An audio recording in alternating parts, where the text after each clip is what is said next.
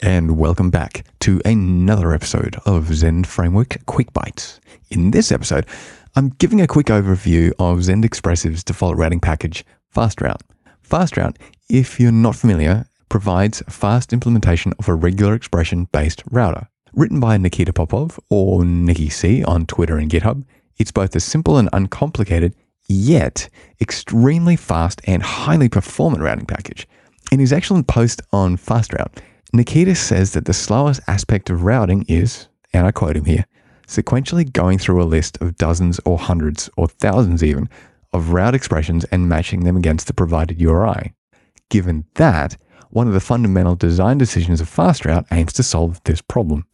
To do this, the package is focused, as he says, and as is outlined there in the description, around regular expressions.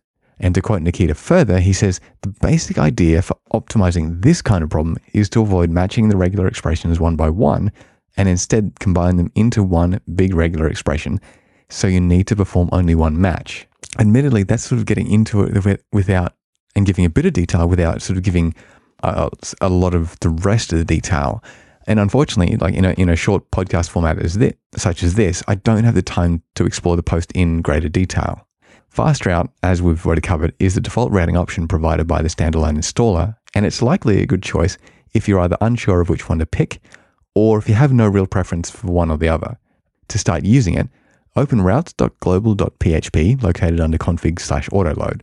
There you'll see that FastRoute's been set up as a dependency, so it's ready to use. You'll also see an empty routing table, which contains a commented out example route. The route takes 4 components.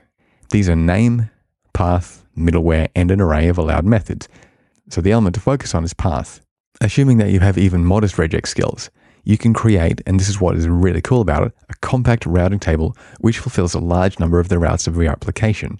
To get the most out of FastRoute, at least from what I've found so far, you do need good regular expression skills. So you may not get the most out of it at first if your skills in that area are light.